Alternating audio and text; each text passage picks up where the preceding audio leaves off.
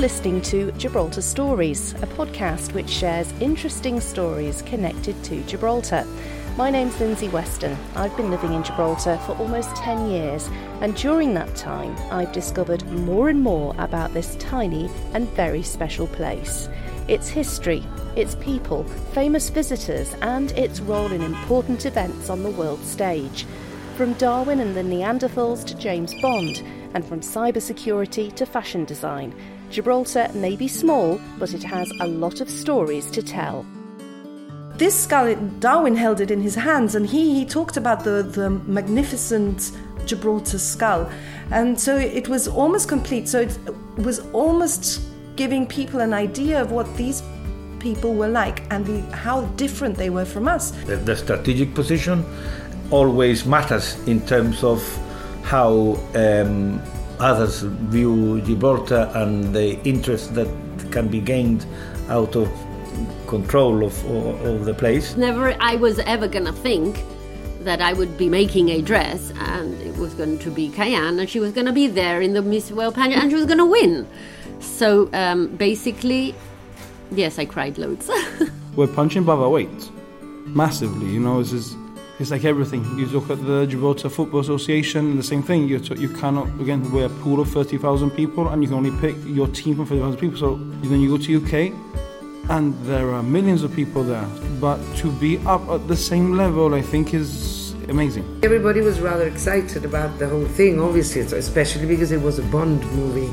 And you know what we're like in Gibraltar. We're very proud whenever our rock is used for anything. So everybody was very excited. I think everybody felt a little bit like a star, and it's great fun to be on the other side of the cameras. I say it's a microclimate within a microclimate. A microclimate is when you get small changes in a short space. And, you know, Gibraltar itself, we know, is very different from, like, Spain. It never gets quite as hot as nearby Spain or Morocco, never gets quite as cold in the winter. There's only been one time that there's ever been an air frost that's been recorded. I arrived here and I looked at Marina Bay and I went, now that's where the murderer's yacht is moored, and that's where that so-and-so, that flat over in Neptune House, and that's the runway, and that's where the chase takes place. So it's wonderful.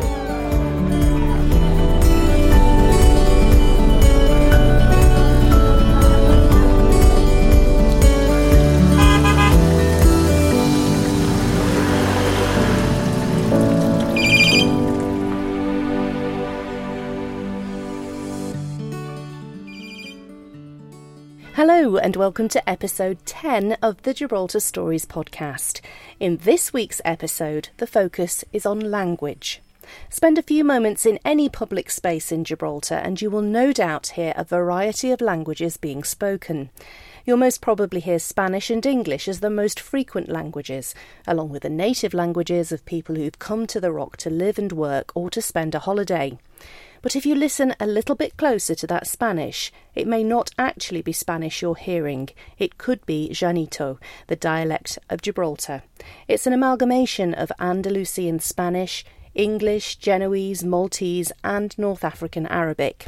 The dialect, much like the population of Gibraltar, is a blend of the cultures and nationalities which have come together to form the Gibraltar we see today. However, English, Llanito and Spanish aren't the only languages which have been spoken here over the centuries, as Buttigieg, a languages teacher, explains. In order to understand modern Gibraltar, it is very important to understand how Gibraltar has developed. In the 1700s, most of the population in Gibraltar was comprised of two main ethnic groups, so the Genoese and the Jews from North Africa. The Genoese spoke Genoese, which is a Gallo-Italic language which is spoken in the north of Italy, so it has features which resemble Italian and other features which resemble French. And the Jews from North Africa spoke Haketia, which is medieval Spanish with a lot of influences from Arabic and Hebrew. So those were the two major languages in Gibraltar in the 1700s, apart from Portuguese, Catalan, and other languages which were spoken by other ethnic groups present here. However, during the 1800s, Andalusian Spanish became more important as it was the lingua franca of the region. People had to know Spanish in order to be able to communicate with their neighbors in Spain and to conduct business. So over the course of the 1800s, heritage languages, as I call them, started to fall into disuse, and Andalusian Spanish became the language of Gibraltar towards the end of the 1800s. At that same time, Maltese immigrants came to Gibraltar, so in 1880 more or less. So in Gibraltar there was a great number of Maltese immigrants who spoke Maltese. However, at that time Maltese was not considered a prestigious language in Malta. It was the third language of Malta after Italian English. So people felt very embarrassed to speak Maltese. So Maltese practically died out very quickly in Gibraltar because parents did not want to transmit that language to their children because they thought it was not useful. Yeah. So then in the 20th century, English started to become even more important in Gibraltar, and there was a competition between Andalusian Spanish and English.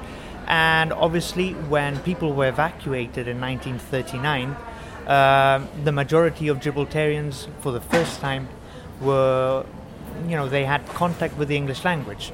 I'd say about 80-90% of all evacuees were taken to the UK. So many of the women and children who went there had no idea of English, so they couldn't even communicate. So they had to learn English there as a colloquial language. So, and obviously they were in English schools, or they were taught in English at least. And then when they came back to Gibraltar in 1945 or post-1945, the education system in Gibraltar was completely changed, and teaching, or the school was English immersion. So people were taught in English, and everything was in English practically.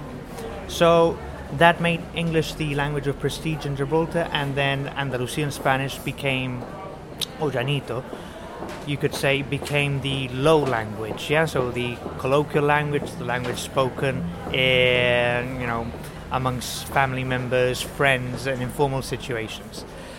At that time, as English became more important, and Andalusian Spanish, or at least the Andalusian Spanish spoken in Gibraltar, was heavily influenced by the heritage languages I previously mentioned. So English started influencing that Andalusian base with obviously those influences from other languages, and that morphed or changed, evolved into what is modern llanito now, which is not recognizable to a Spanish person and it's not recognizable to an English person. So the language is at least I describe it as a Andalusian base with strong influences from heritage languages and a very important add straight influence from English. So that translates into most colloquial words will come from Andalusian Spanish or heritage languages, and words which are important, which are formal, are taken from English. So for example, if a Gibraltarian is speaking in llanito about technology, the grammar will be a Romance grammar, a Latin grammar, but with obviously English vocabulary. So no one would say the word for printer in Spanish or scanner or printing, so verbs, nouns, everything will come from English. However, if they're speaking about, a kitchen or cooking, something like that, the vocabulary will come mainly from Andalusian Spanish and the heritage languages. So it really depends on the situation. This is very similar to many other languages which have been in contact with other languages over history. One of the examples I always like to mention is Maltese, for example. Maltese is an Arabic-based language, so colloquial language or more vernacular language, basic words will come from Northern African Arabic. So that's the base. But anything which is formal, serious, or savant words, so words which pertain to government education, will be taken from Italian or English. So it is a frequent or a normal thing in language evolution or language change for languages to adopt new words. Some languages adopt it from their, parent language. For example, Spanish adopts it from Latin, or historically has done it from Latin. French has done the same, and Italian has done the same. However, in the Gibraltarian context, Spanish has been, or under the student Spanish, and the heritage languages have been the low language, and the high language has been English. So it's obvious and normal for important words or new words to be taken from the prestigious language. So it is an interesting story of linguistic evolution, which many people don't realize that has happened, but it is so interesting and so not unique, but we have been witness, or Gibraltar has been witness to the creation or the birth of a new language due to contact between cultures and different languages over time. So we're very lucky to have this particular language which is unique to Gibraltar.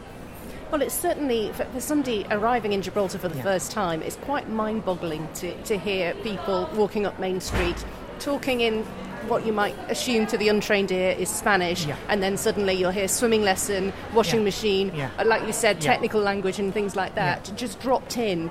It's really quite something to hear. Yeah, it is very, very interesting, and I guess as a Gibraltarian you don't even notice, because obviously people are used to hearing about Spanglish in the US. However, that's a different concept. In the US they might speak for a minute in English and a minute in Spanish. They might not mix both languages. So they are conscious they're using English and they're conscious they're using Spanish. However, in the case of Janito, they have been integrated. So when that integration occurs, it becomes something completely different, because you don't even have to think about it. It's not anything you're doing on purpose. It's just what is. Yeah. I think certainly for somebody coming in from the outside, it certainly helped me learn Spanish but quicker, I think, because you can get the gist of sentences a lot quicker, because there are little bits of English shoehorned in between, and you can kind of join the dots. So I can say it certainly was an advantage to me. Yeah, and that same case, or that same example, for example, I started learning Maltese a few years ago. So the Arabic base was the difficult part, but as I already knew Italian and English, I knew all the technical words. I just had to learn those words which were less technical or more colloquial, so I could speak. It's a very strange situation where you can speak in the formal language very, practically perfectly, but then in a colloquial, normal, easy sentence you wouldn't be able to communicate. So it really depends on your level of Spanish or your level of English or whatever language you're studying or learning. Yeah. Now, certainly locally, aside from Brexit, one big topic on social media has been bilingualism and the fact that it appears to be on the decline. Why is that? Well, I think over the years, as I've previously mentioned, English has been the prestige language. So usually in societies where a language is considered superior, over time people tend to shift towards that language. So in order to preserve Gibraltarian multilingualism, it is very important to give other languages their prestige, give them a place in society so that people see them as prestigious as English. So that will change the perception towards languages, and accessing those languages will be easier. So in this case, obviously, for a language to remain vibrant in a society, people have to speak it. So my advice to people is just speak those languages. The more languages you know, the better. Your mind will be, your mind will be more elastic. You'll be able to do things better. You'll be able to communicate with more people, and obviously you'll have access to more cultures, or you can have access to many different countries. For example, English and Spanish are the two major languages in the world. So if you know English, you've got a great access to the global market. If you know Spanish, you've also got a great access to the global market. And if you know Janito, you've got access to Gibraltarian history and what Gibraltar represents. So I think it's a very nice combination of languages. This is very similar to the situation, for example, in Luxembourg. In Luxembourg, they have a fantastic multilingual system where they have three official languages. So they got Luxembourgish, French, and German. Luxembourgish is taught in primary school, so it is the language of education at primary level. Then they go on to German, at middle school, and then secondary school is mainly in French. So when students leave school, when they finish school, they've got a really high competence in 3 languages, and apart from that, they are obliged, or they are not, I wouldn't say forced, but they have to learn English. Yeah, so they have to learn English from when they start school until the end of their education, at the age of 16, 17 or 18, whenever they decide to leave school. And then if they are from an immigrant background, they are also taught their immigrant background language. So if they're from an Italian background, they'll be taught Italian, and if they're from a Portuguese background, they'll be taught Portuguese.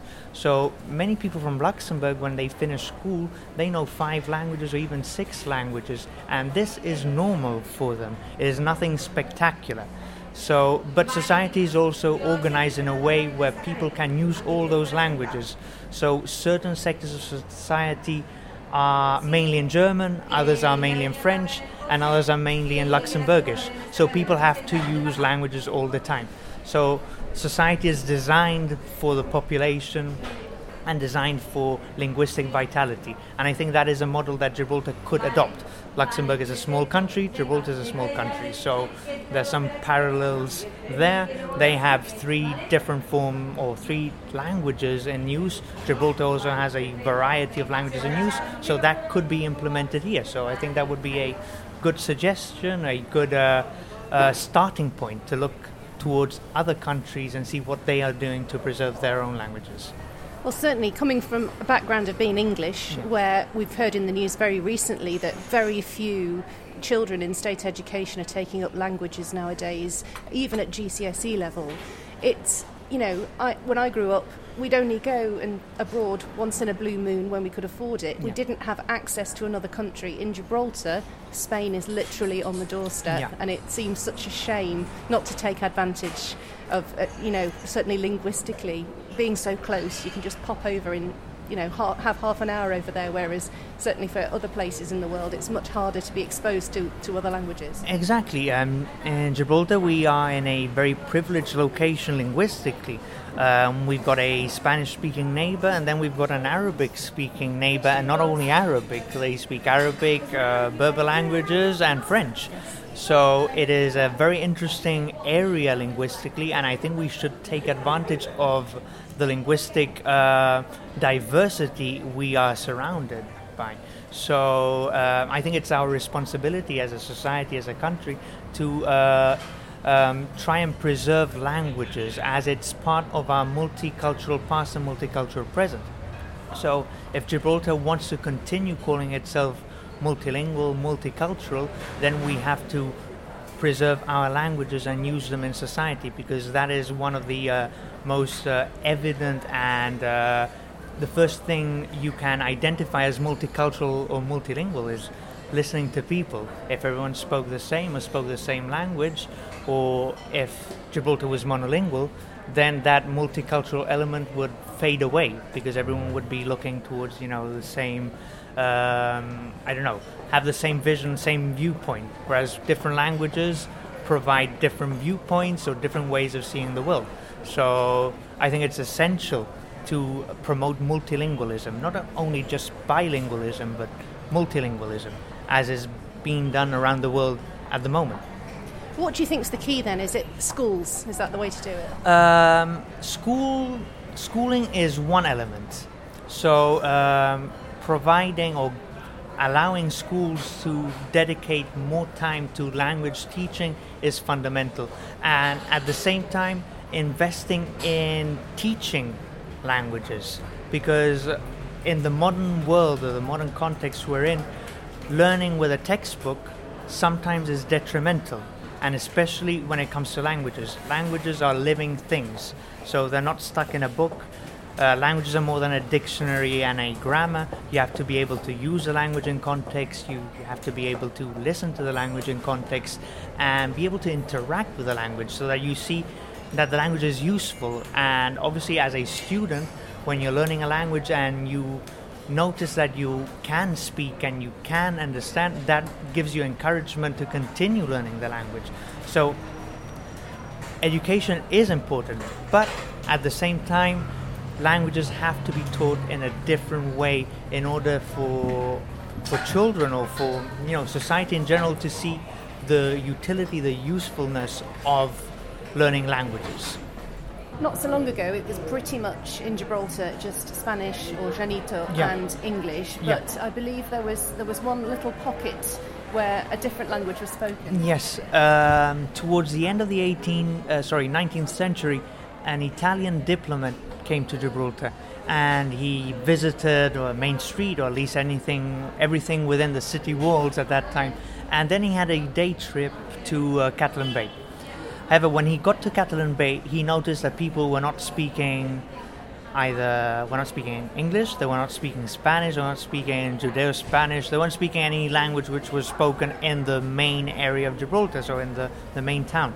And he was from the north of Italy, so he spoke a variant of Genoese, so because he was from Nice, which at the time was part of the Italian kingdom, so it was a part of the Kingdom of Italy.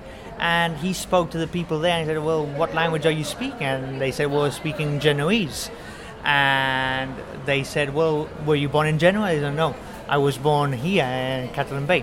However, this small fishing village was completely secluded from the rest of Gibraltar. There was no roads, so if the tide was very high, people could not access Catalan Bay. So people were forced to, stay there. If the weather was bad, you had to live there, work there, and everything else. So even Spanish women who married into Genoese families had to learn Genoese to function in society. So he said, this was in 1870 something.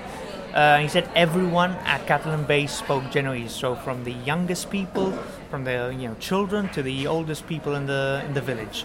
However, this started to change in the in the 20th century when they did build a road. So they built a road from the center of Gibraltar to Catalan Bay. So people in Catalan Bay had contact with the people from the main town center of Gibraltar. So they started abandoning their Genoese language because, I guess, this is just my theory, they thought it was not as useful because they had to know at least Andalusian Spanish to be able to function in society. So the language started dying out, and the last speakers of Genoese at Catalan Bay, according to several sources, died in the 1970s. However, it is a very, very big shame that no one recorded them, because there are some people in Catalan Bay who still remember certain phrases or remember family members who spoke Genoese. And there was an Italian academic who came to Gibraltar and recorded some of these people's recollections of certain words, phrases, but the language as such has completely disappeared, and no one has any recordings or anything about, no one speaking the language fluently, which is a big shame that language died. And, if everyone spoke it in 1870, and then after the Second World War, you'd say a minority of people spoke it, so within 50, 60 years, it went from maybe 500 speakers to 5, 6, 10. So it's a rapid language change. So that's an unfortunate situation, really. I guess that just goes to show how important it is to preserve languages. Exactly.